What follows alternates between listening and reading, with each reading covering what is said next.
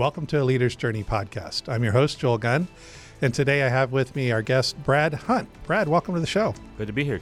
You and I have known of each other for a lot of years, but we don't know each other well. A lot of years.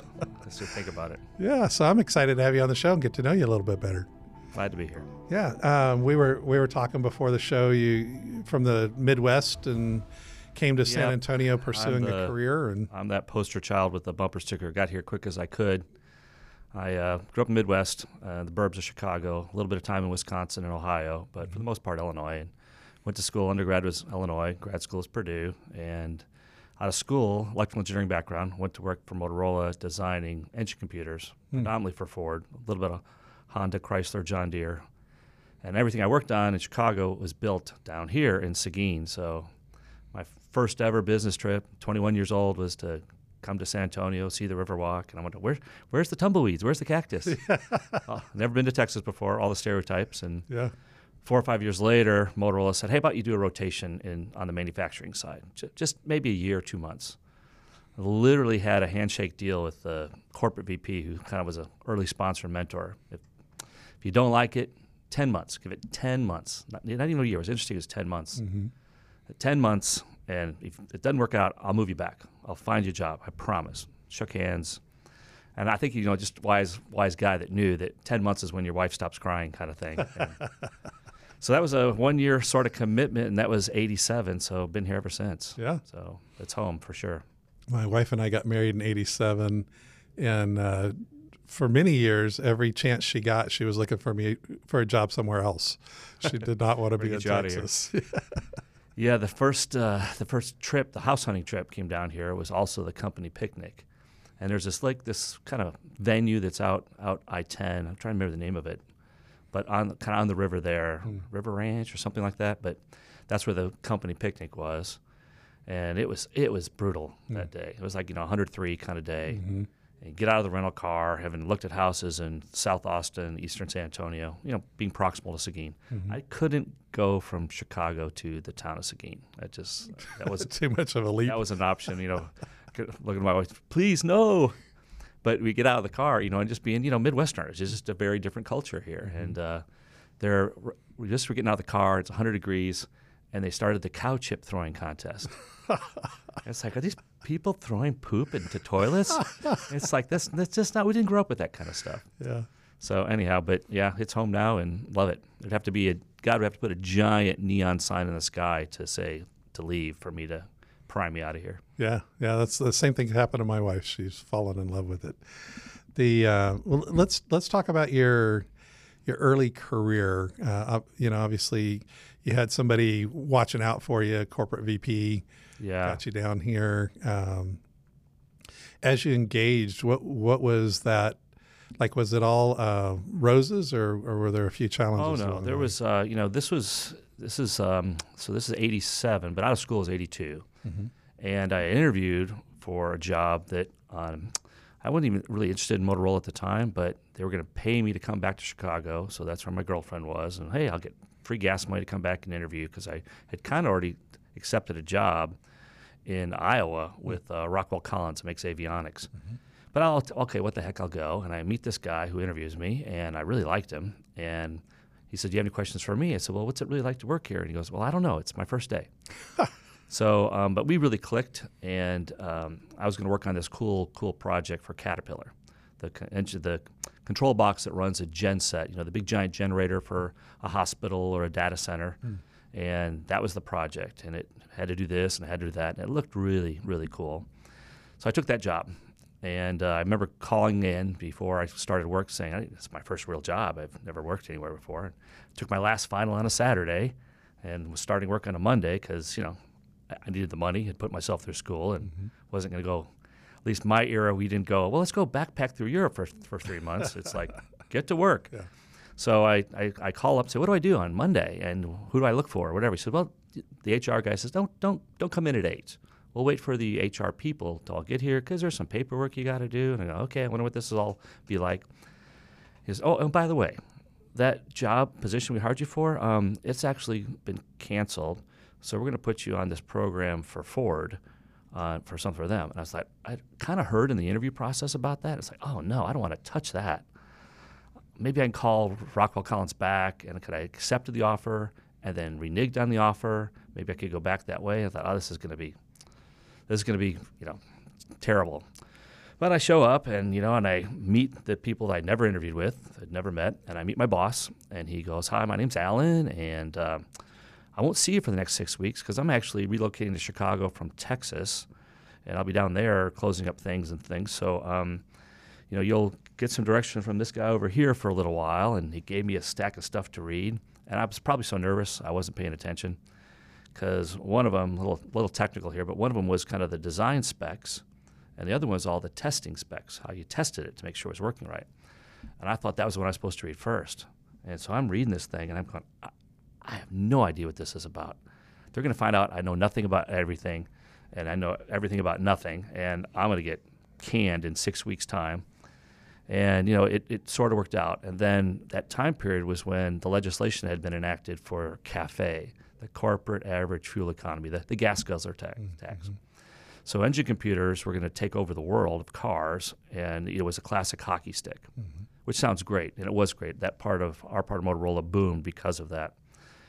But, classic, what doesn't kill you, make you stronger. We weren't really as ready as we thought we were in the plant.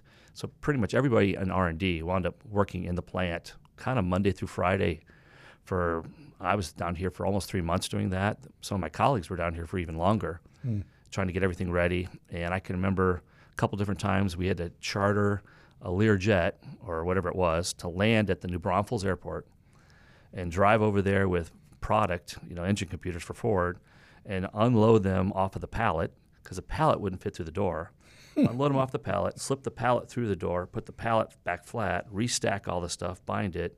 Plane takes off, lands at some little other podunk airport near a body assembly plant in the Midwest somewhere, and then unload them, get the pallet out, reload them, all that stuff. And so a technician, a Motorola guy would be on that plane and drive them to just keep that plant running and not shut down that assembly plant because we were behind or they made a schedule change. There was mutual ownership on that. It wasn't like we were the only source of the problem. Mm-hmm. Ford was trying to figure it out too. But, it went well. Overall, we survived and, kind of a band of brothers experience. So a lot of those guys I'm still in touch with, even though that was, 40 years ago. And so it was not easy, but a lot of really cool people. So. Mm-hmm. Before the show, you mentioned we were talking about kind of major pivotal moments in your career, and one that jumped out right away was the fire at Columbia. That was a story. So I left corporate America. I left Motorola in the early '90s, in '93. I'd been in the plant the 1 year, became 2. A couple kids come along. Now it's been almost 6, and they're like, "Hey, it's time. We need you to go someplace else."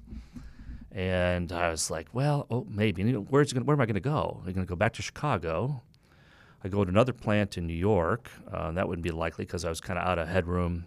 I was pretty young at the time, 32. Mm-hmm. And the job they wanted me to take was a sales position in Detroit, calling on Ford, which is the biggest customer Motorola had.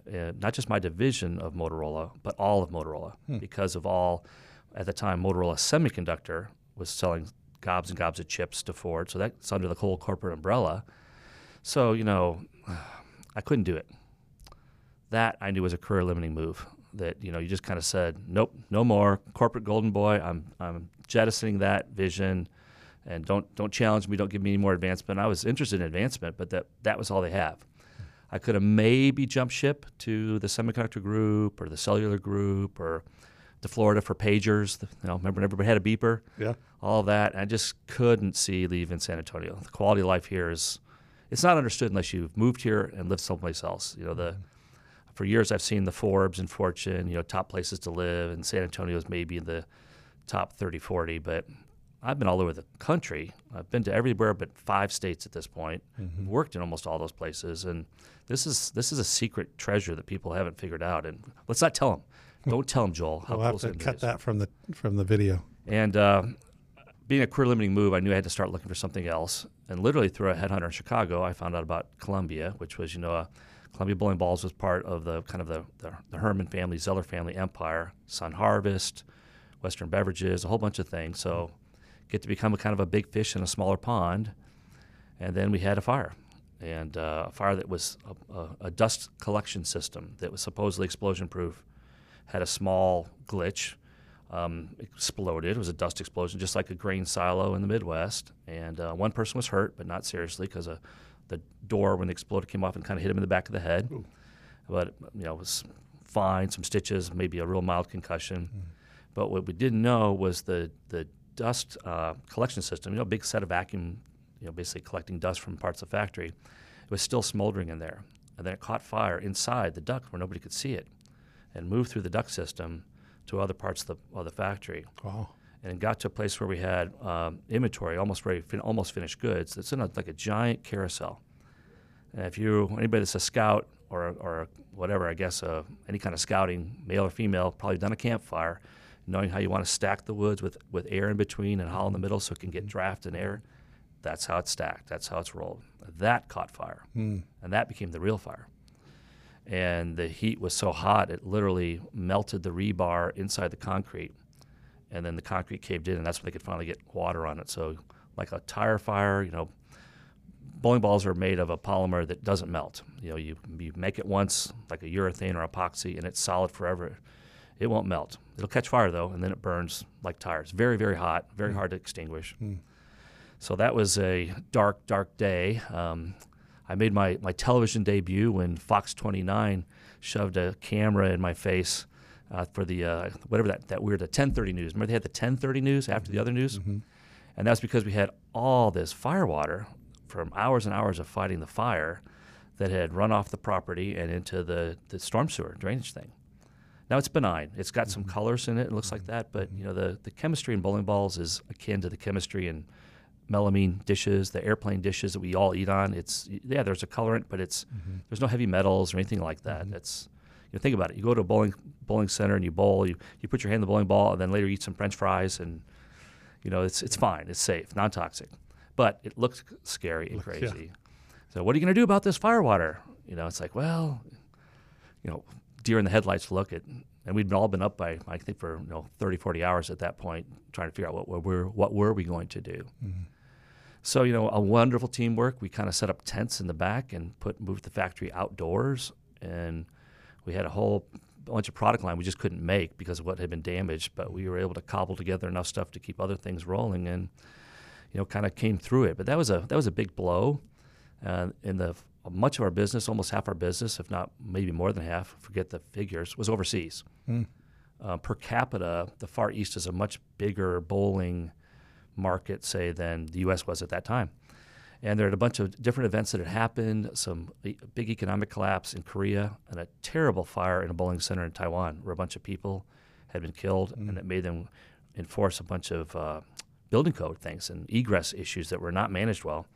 So the international market's tanking. We had a fire, et cetera, and it didn't get much easier. There was one of the owners had a significant health issue, and then we had a plane crash and killed 4 people that were guests. And our plane that we had, that I used to fly around on a little bit, died and killed the pilot, and real close to the plant. And it was so the family kind of took, I think, a hard look at reality, and there was some divesting that needed to occur, and our advisory board asked us officers, what do you think we should do? And we all kind of wrote our own little thing. I wrote this long white paper and kind of talked about how top-heavy we were.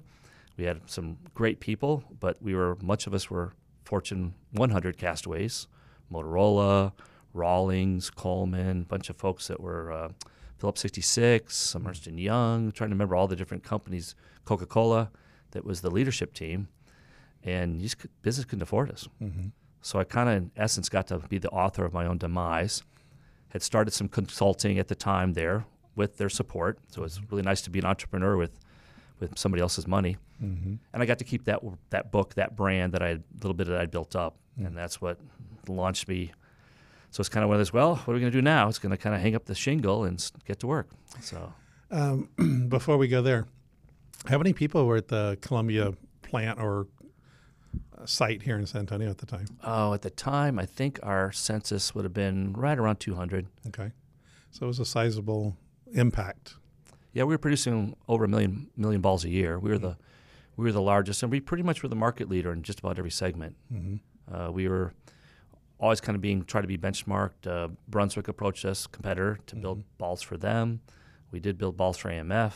I was responsible for the sales side of the private label balls, so we would put balls that we made or designed, but would put somebody else's name on them, like Wilson, Head, the ski company. We made balls for them, Wilson, a bunch of folks like that that would either go to Europe or the Far East. What would you say culturally was the biggest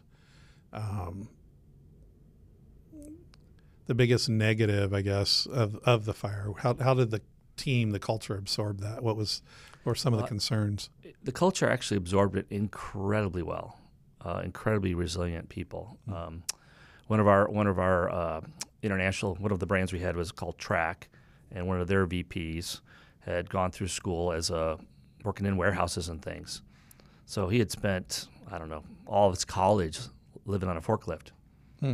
So we had some forklift people, but they were busy typically being forklift people working in the warehouse and trying to ship what the product. We didn't have really any finished goods product that was, maybe had soot, but it didn't burn up finished goods. It was all whip that got burnt up. And I remember Steve Wunderlich was his name, and he's on a forklift for days in the heat outside moving product in baskets because it was so inefficient. You know, we took a really compact plant. We'd done a really good job of group technology, GT cells, kind of the Toyota production system playbook, and all the lean. We were all schooled in that. So we had this nice, tight, very efficient factory.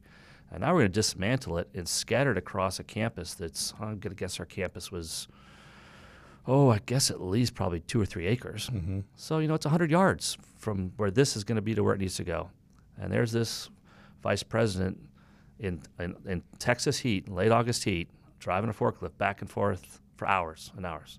So everybody did whatever they needed to do, could do to pitch in. So do you think the team seeing a leader rolling up his sleeves, that empower them more, you think? Yeah, I think so. That's, you know, lead by example certainly is illustrated in that. But because there's 2 schools of thought, right? There's kind of a classic, you know, as a leader, you need to keep some distance from your people, and you know, so that they respect you, and all of those things that go with that school of thought. And then there's the other kind of extreme of, and you see companies like the grocery store, Trader Joe's. There's no office. Everybody's, even though they've got a couple of tiers of employee management, it's not obvious when you walk in the store. Where did you see Columbia's culture, and did it change because of the fire? I think it just leveraged what was a positive culture there in the first place, that we were more approachable. I mean, Roger Zeller and Ron Herman were all called Mr. Herman and Mr. Zeller because out of just pure respect. Roger Zeller was an amazing man. He was one of the first, he was a Air Force guy, fighter bomber in World War II, shot down very early in the war over Italy and escaped. And wasn't allowed to tell a story because they literally used the tactics he used. Didn't speak a lick of Italian. He's, you know, true Anglo like you or I, and very tall. Well, like I can't remember, maybe 6'4", 6'5". And so he'd stick out. He didn't fit in, didn't speak any Italian, and he did things to whatever. I'm sure it was all classified about how he did it because they were going to use that technique to teach other pilots, if you get shut down, do what Mr. Zeller did, kind of, or Colonel Zeller, General Zeller. And so there was kind of that kind of a positive aura. He knew everybody's name. He was very charismatic that way. Imagine I'm trying to think who would be a typical leader like that, that'd be super approachable but very nurturing. Herb Kelleher at Southwest comes to mind. Jim Senegal at Costco comes to mind. That kind of one-off that Jim Collins writes about, that mystique of that fifth-level leader. Amazing talent, but, you know, huge talent, small ego. Good. And so I think that we leveraged that. And the Herman family the same way. So that was it was a blow, but we recovered pretty darn well, all things considered. What would you say were some of your biggest takeaways from that season in your career? It was a really difficult time. Besides that, on the personal side, my daughter had been misdiagnosed and had a ruptured appendix, and we almost lost her.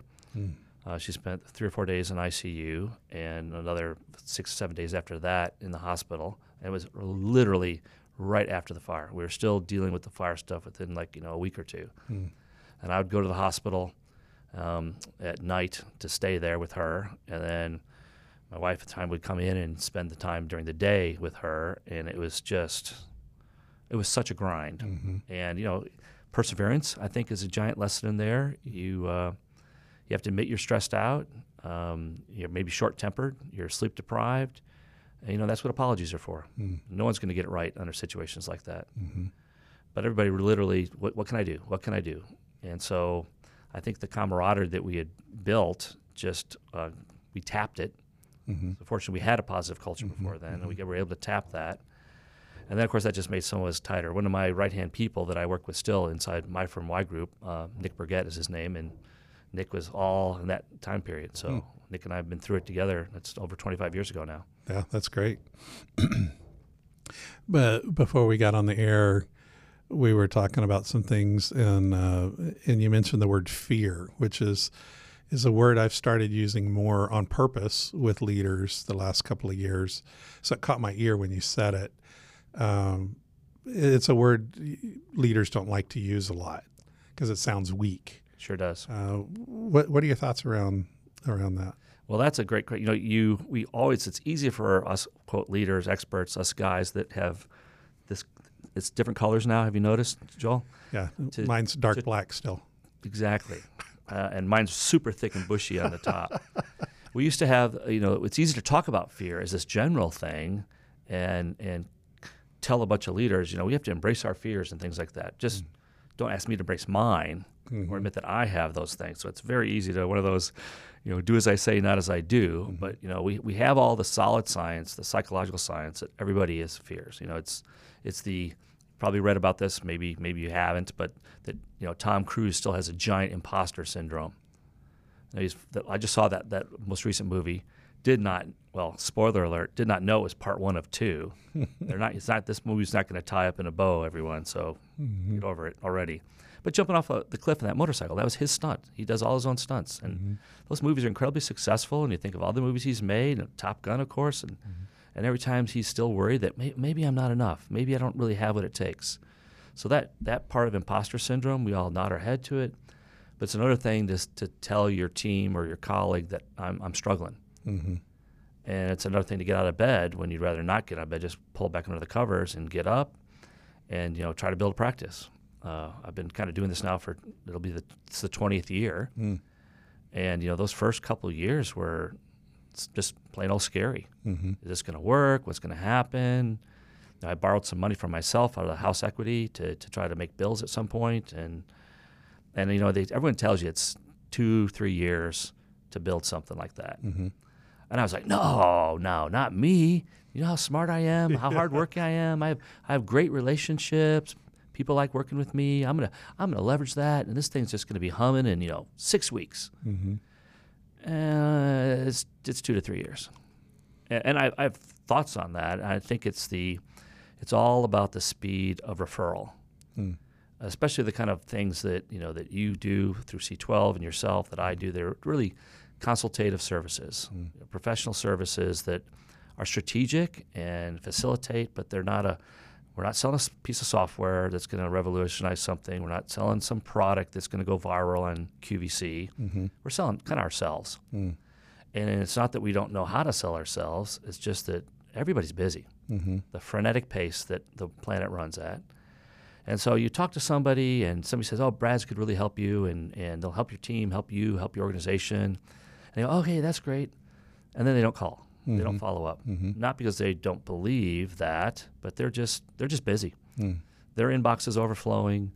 They have all the other tactical, Franklin Covey calls it the whirlwind that they have to deal with. And time goes by.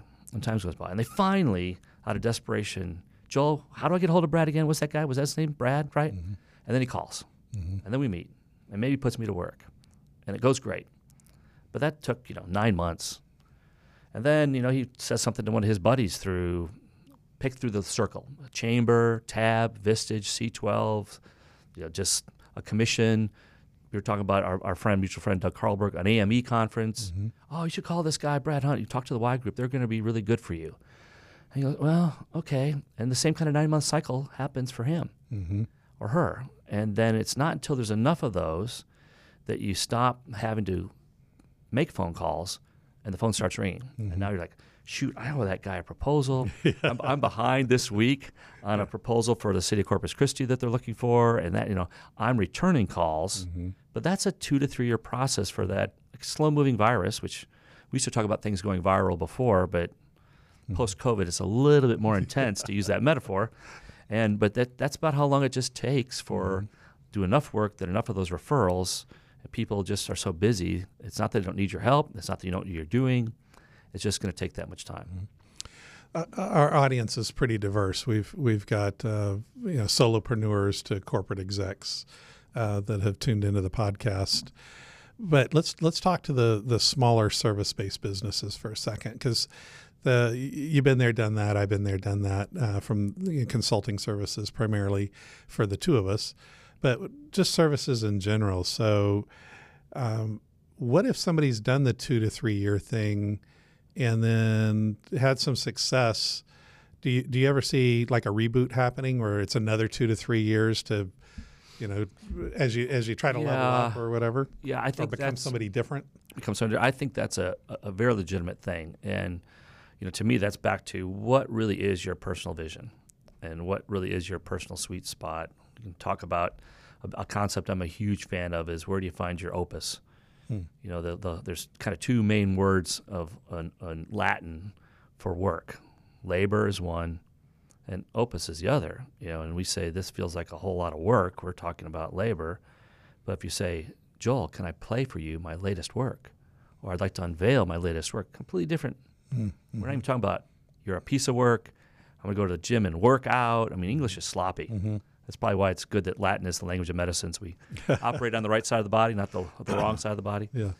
And that whole idea of who are you, what do you really want to be when you grow up is, it's a lifelong pursuit.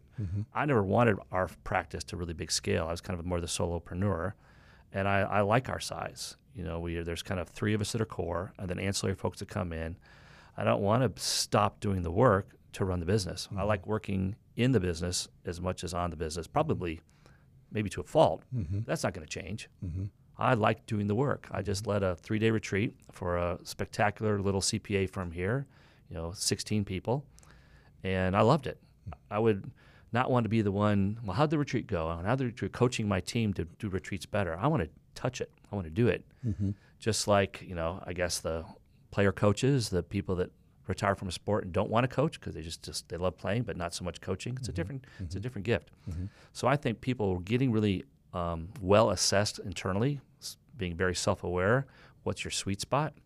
I think there are people that are better as a number 2 than a number 1, and that's DNA. That's how God brought them to the planet. And they could be the vice president of the United States and do a wonderful job, but they couldn't be president of a small company. They could be a rear admiral, but they probably were never very good as a captain of a rowboat even. They're better as the number 2. I think that's me. I think I'm a much better assistant to the number 1, coach to the number 1, mentor, advisor, sounding board than I would be as the guy. Right now, I'm the guy. Y Group was 4 guys, a Wilson, a Huey, a Hunt, and a Yarborough, and I'm last man standing because they just aged out on me. Still connected to all 3 of them, but they're all semi-retired in some form or another. And I think recognizing that and not having aspirations to be something that you're not just because you read a book that said, here's how to scale. Well, maybe you shouldn't scale. Maybe you should enjoy the lifestyle you have some decent life balance, and recognize that. Now, granted, if it's a service that's going to become obsolete, that's a whole other thing. Where you're location-based, but I think the services that we're talking about, and probably your audience is more familiar with, are more B2B services, not B2C, like, dry cleaning, that's a service. You don't have any product, you take stuff in, you do stuff to it, and you give it back. That probably something is a little bit different with how many locations you're going to have. You're going to have to scale. It's the only way you'll get economy of scale. You're surviving. It's the food truck guys that want to get to a certain level, and then they know if you get past this, I probably need brick and mortar, and my food truck will turn into a brick and mortar place. So depending on the industry, but I think the very first question is, who are you? What are you aspiring for? Do you understand you have limitations, that all the Harvard workshops in the world aren't going to change this fundamental DNA neurology that you built? And that to me is the first question. Do you think our society works against that reality? In other words, we always feels like society in general, at least Western culture, United States in particular, if you're not the CEO, you're nobody. If you're not Michael Jordan, you're not an athlete. If you're not, the best of the world class, if you're not number one, then you might as well just, cash it in because you're nobody. I agree.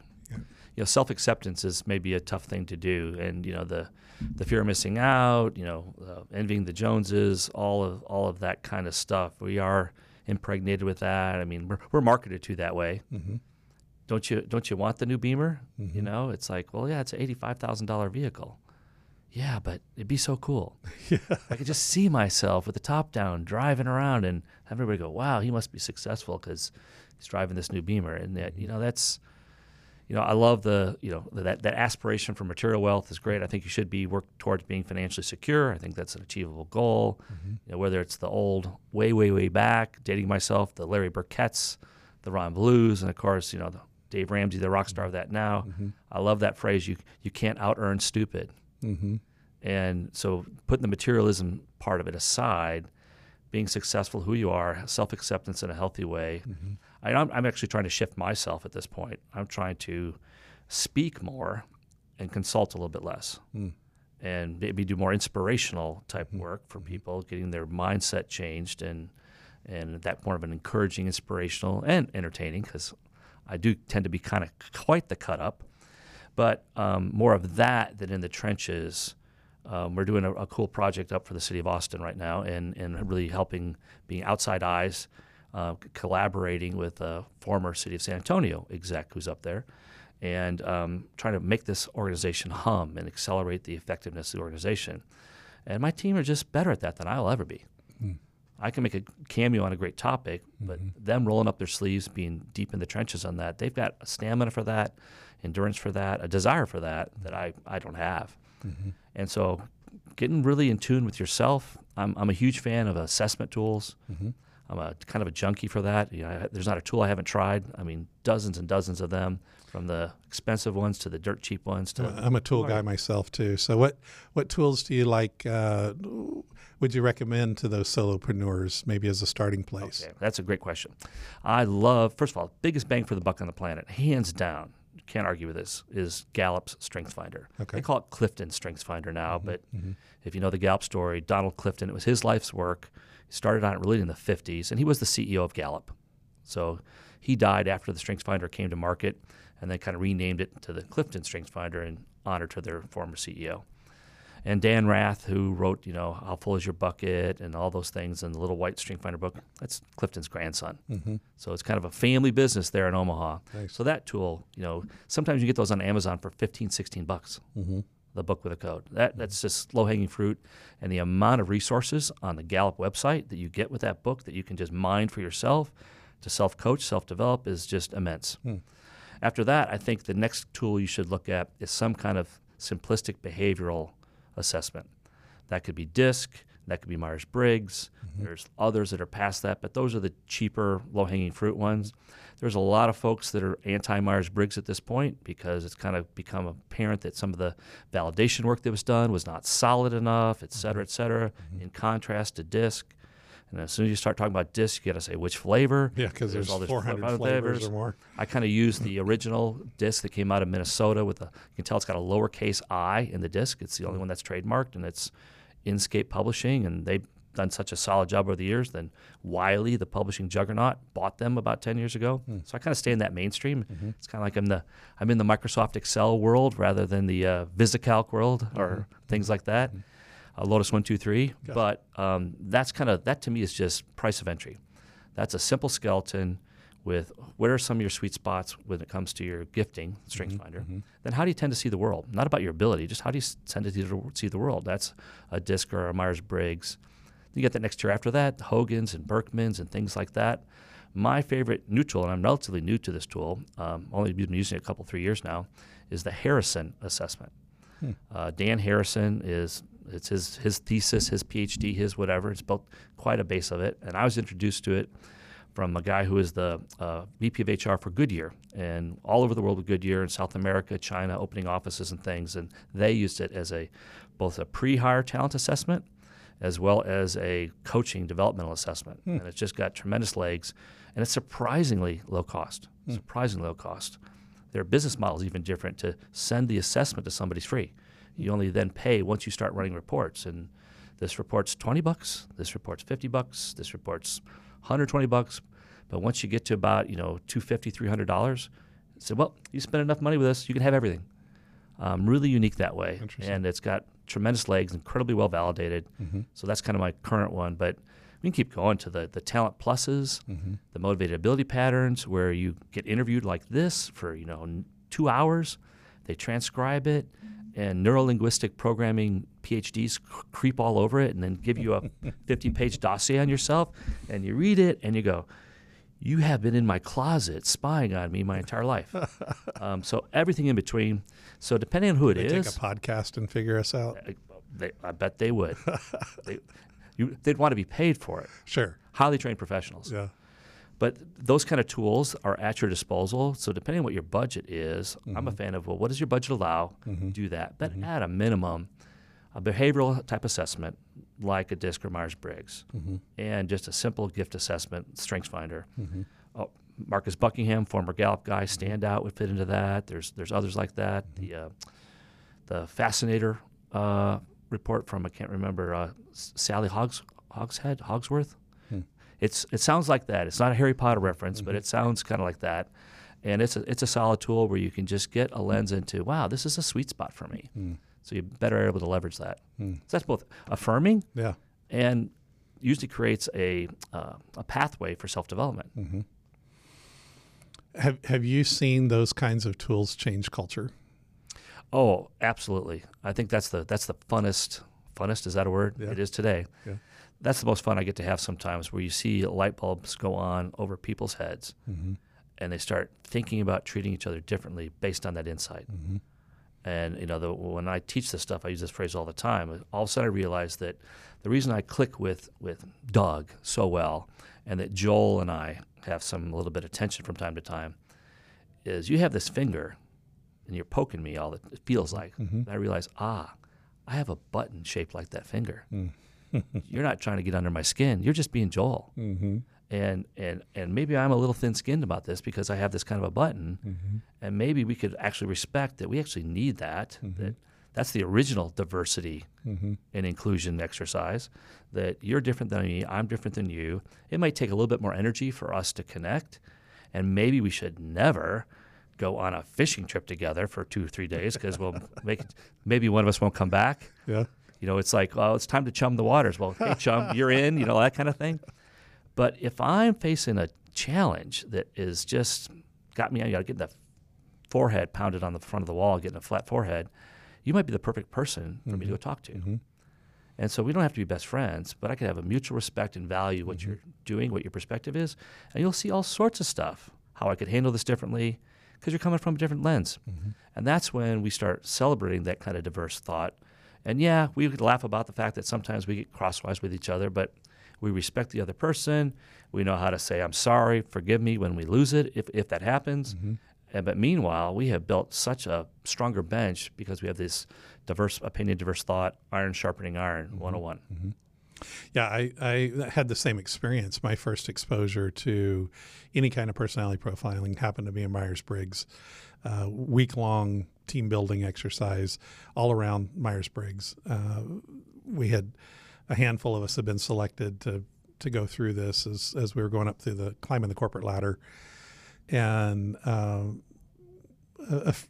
man that's still my best friend today, one of my best friends today, was in that class with me, and IT guru and engineering background, but he was very introverted. And so being in a week-long class where there's this interaction, constantly, we'd go on a break, and at the time he smoked, he'd disappear somewhere and smoke. Well, I was like, oh, well, he needs somebody to talk to, and, I don't want him to feel alone or isolated or whatever. So I go find him. Hey, buddy, what's going on? What are you doing over here by yourself? Da, da, da, da, da, da. I had no clue he was introverted. He was recharging.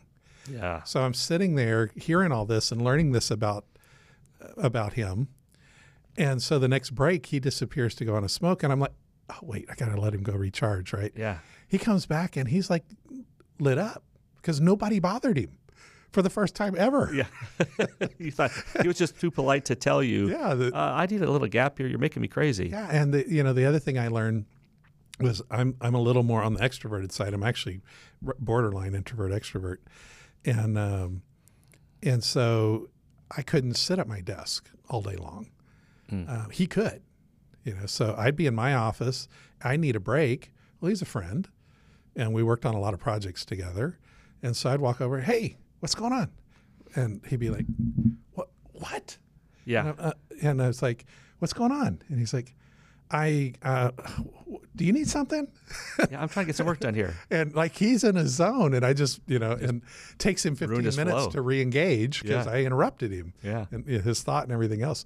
Well, again, once I learned that about who he was and how he's wired and respected that, I was able to go find, there was a guy, another engineer, super extroverted. Like you wonder, he's so extroverted, how could he be an engineer? I've been accused of that. And so I go find him and interrupt him, which he appreciated because he likes being interrupted. Yeah. That to him was a sign of friendship. To my other friend, that was a sign of rudeness. Yeah. Well, but it was that one little thing, that one little recognition. So I purposely changed how I behaved. And so I would tell my other friend, the introvert, Yeah. He'd come by when it was break time or whatever, or lunchtime. He's like, hey, you want to go to lunch? So it actually enhanced our relationship. The extrovert felt more appreciated because I interrupted him more. Yeah, he wants that. And so both are still friends today. But I changed me. I didn't change them. Yeah. That it's such a platitude that's cutesy, whimsical, that different strokes for different folks. But that is neurobiologically as solid as a rock. And figuring out what that is and where we speak into somebody else's personality instead of from ours. We package the message for the ears of the recipient, not the mouthpiece from where it's coming from. That's secret sauce. And does it make it perfect? No. It's a lifelong journey to get better and better at that. But once on that journey, it can be really transformative. So I have to tell you my favorite extrovert joke of engineers. So now you can tell you're talking to an extroverted electrical engineer. When you're talking to him, he looks at your shoes. So, sorry. Can't help myself. All right. But that is transformative. It really is. What do you see? Let's bring it up to today and the months ahead of us. Society's getting crazy. Seems like it's crazier today than ever. There's wars and rumors of wars. There's elections, and there's doubt of whether the election process, even in America, is legit. We're on a couple of years on the other side of the COVID scare. There's still data coming out about that. Both camps are still, digging in their heels about whether you should or shouldn't, and mask or not mask, and vaccinate or not vaccinate. So it seems like there's a lot more division. But for the business world, what are some of your recommendations and or concerns for business leaders listening to this podcast? Wow, that's a lofty, high level question to think is. about. For me, at least personally, when I worry about that, when I start worrying about this and what's going to happen, if we go into a big recession, will my practice have to fold and all of that? What will it do to my teams? Because everybody on the team's younger than me, except for one person. And, they still want to keep working and all of that. That whole security need is, back to Maslow, our security gets rocked instantly with that. I feel like at this point that the biggest challenge that top-level folks aren't wrestling with, maybe that's an easier way to tackle this, is it's just really, really grappling and wrestling with the demographics of the workforce.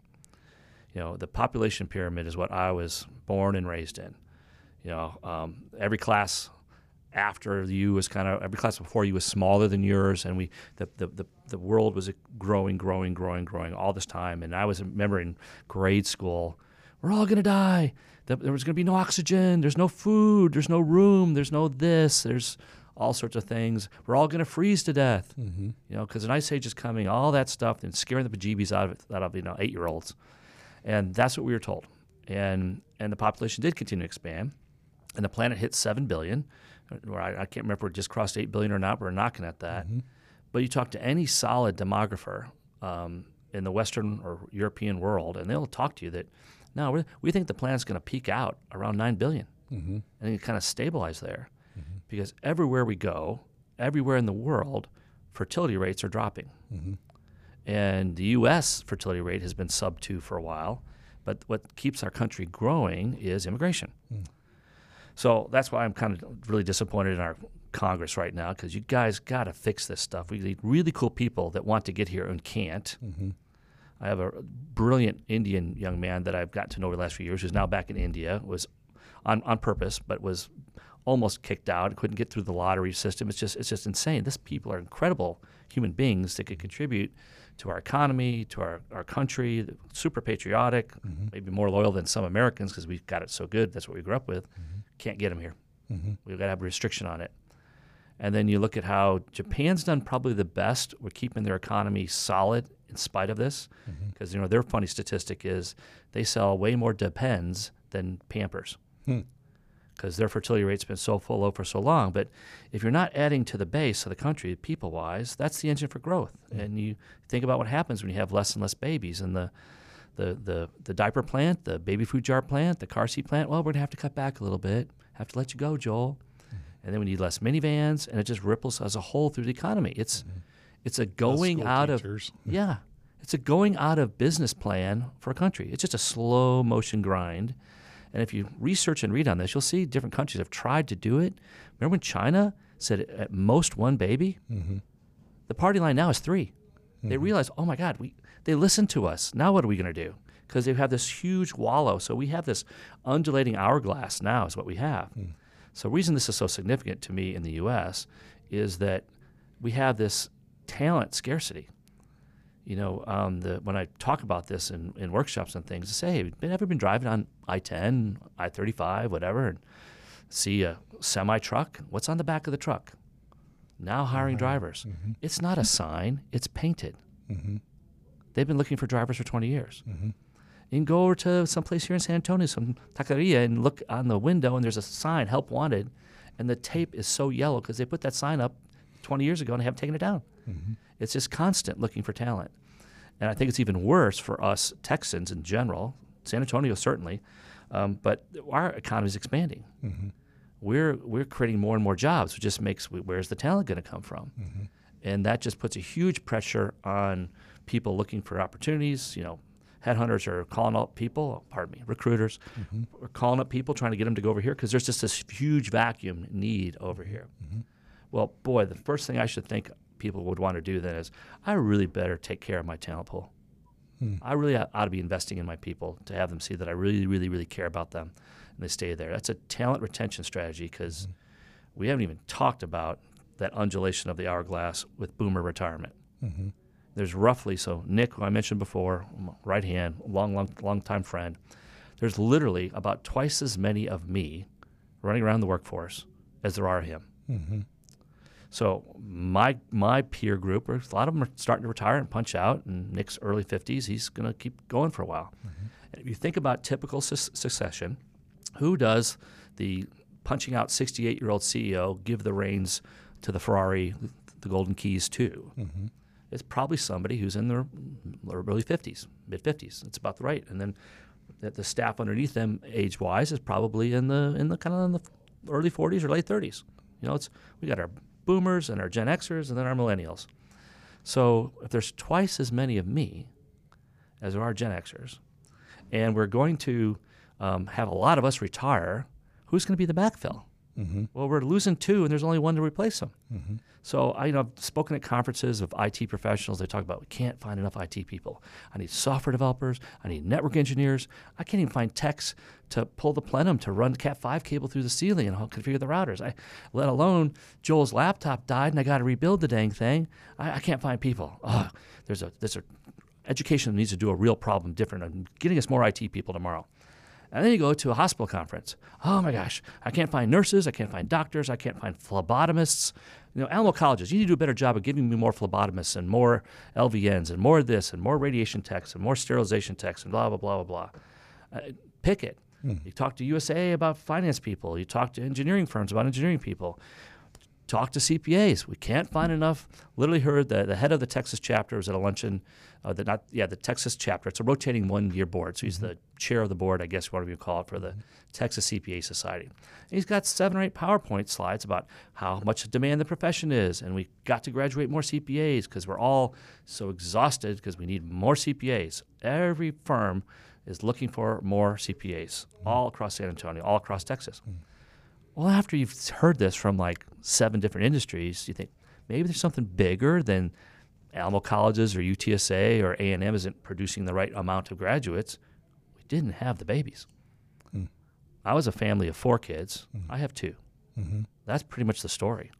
There's lots of folks. Well, I was a family of 3 kids, but I'm only going to have 1, or I'm going to have none.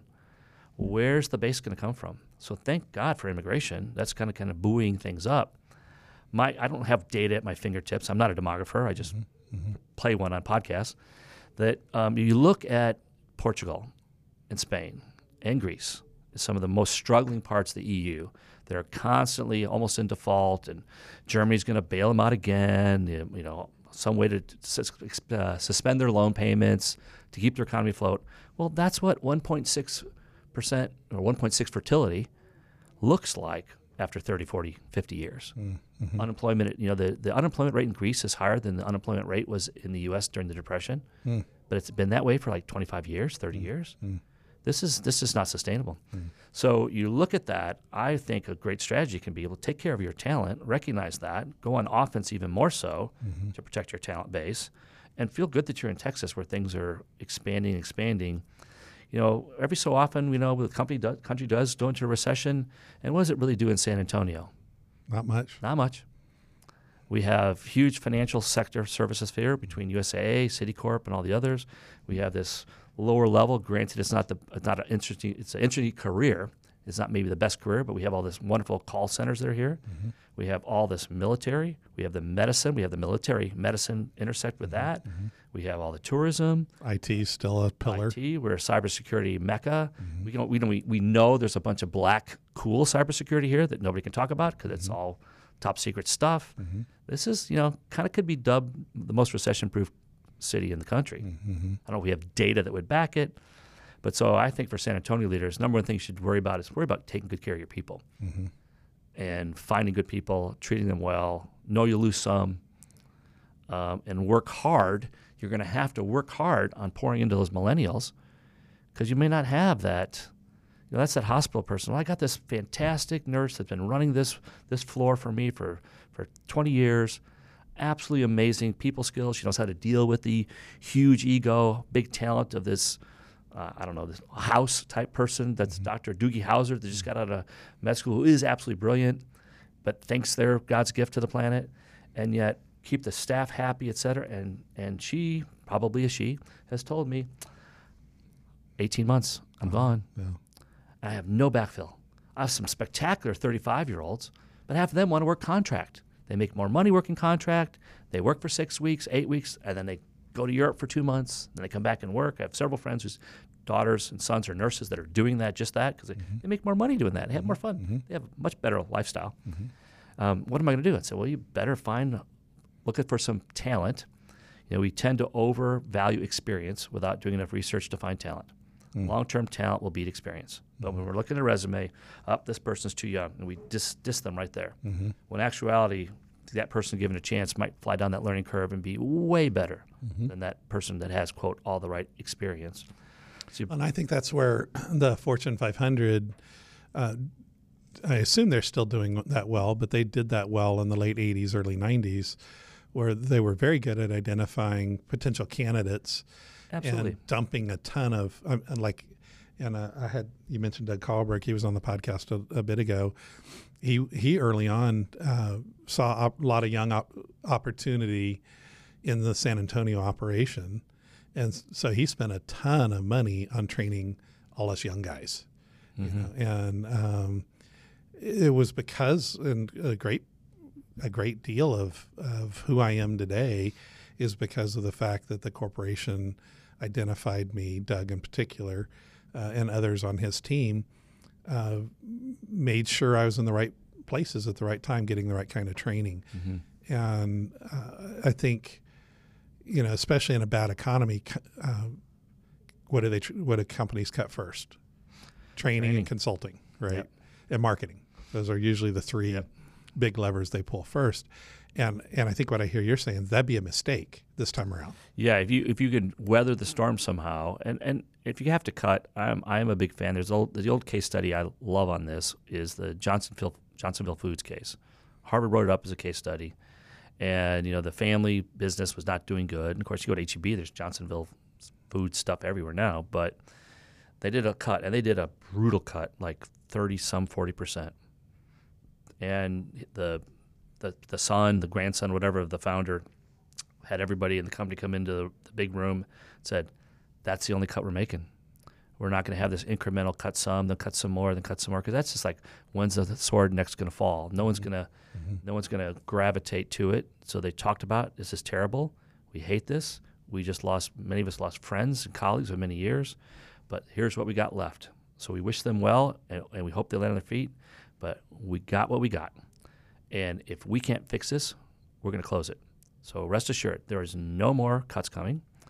And it's also kind of like the Columbia Fire thing. We're going to use this to kind of galvanize us and pull together.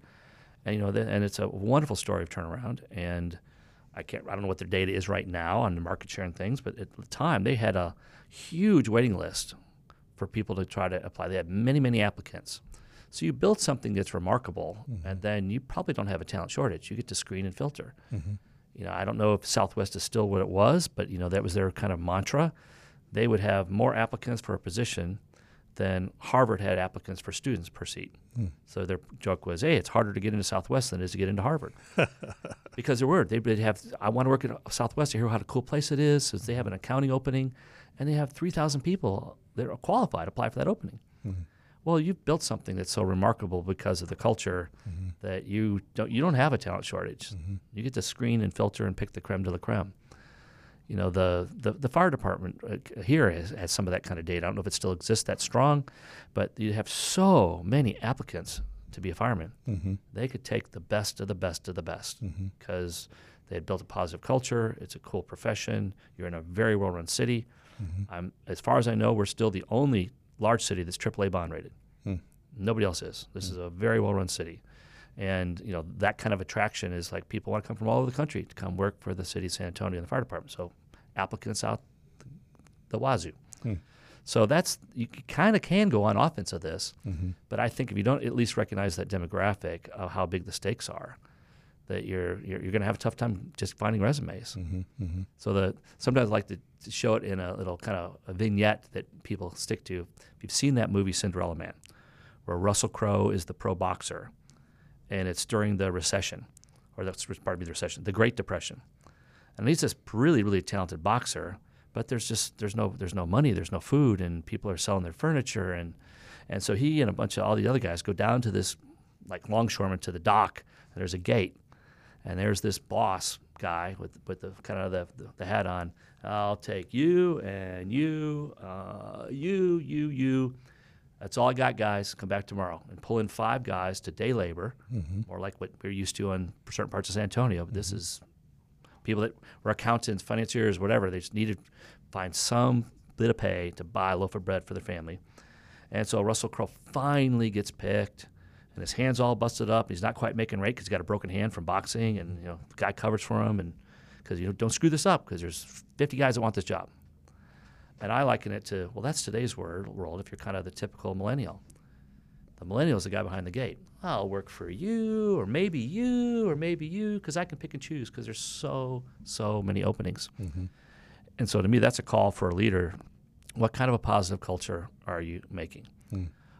There's a fantastic researcher at Harvard, was on the business side. I think he's now the dean of the law school, Ashish Nanda. And I heard him speak at the Global Leadership Summit up in Chicago that Willow Creek used to put on.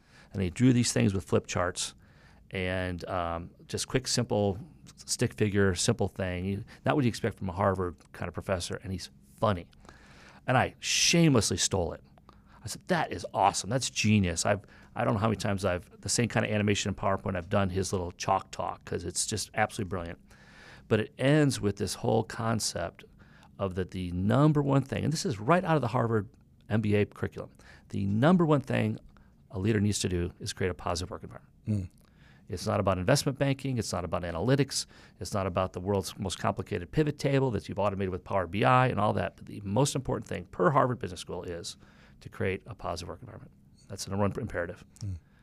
You can screw up all sorts of other ways, but without that, you're hamstringing yourself and your organization. Well, Brad, we could probably go on for hours, and I guess I'll just have to have you back. Be happy to do that. What are your final thoughts on what we've covered today? Well, I think there's a great theme in there. Maybe a big idea is know yourself, know what's going to be Opus for you, the work that's going to recharge you versus drain you. Understand your limitations. Be self-aware that, I could never be an NBA center. The wrong DNA. Popovich is arguably the best coach in the history of pro basketball. He'd make me better, but just the raw material's not there. It's just not there. We tend to understand that when it comes to sports, but we don't get it when it comes to other aspects of your ability to delegate, your ability to back off at times, and things like that. So hire wisely. Find people that could do stuff that you'll never be good at to be part of your team. Recognize that in this competitive environment with this undulating hourglass of population and talent scarcity, it's just worse in San Antonio or Austin or Dallas, Fort Worth, Houston, because our state's expanding. We're making new jobs way faster than we're having babies here. So that protecting your talent is a really good offensive strategy to do. But looking at Harvard and things like that, creating a positive place is always been the recipe for success. And treating your people that way is definitely the collaborative model versus the leader distancing him from it. So you want to be too close to your troops because they'll lose respect for you. How about they already know your weaknesses? It's just not safe to tell you. They see it. You get a little bit closer to them and open up your kimono a little bit, be authentic and transparent with what you're struggling with, and finally say, hey, boss, I'll just take care of that for you. They don't expect you to be perfect. They expect you to be real. That's good. Brad, it's been a pleasure. Mine too. Thanks for taking time out of your busy schedule, and you shared a lot of good stuff today. Thank you. Appreciate it. It's a pleasure to be here.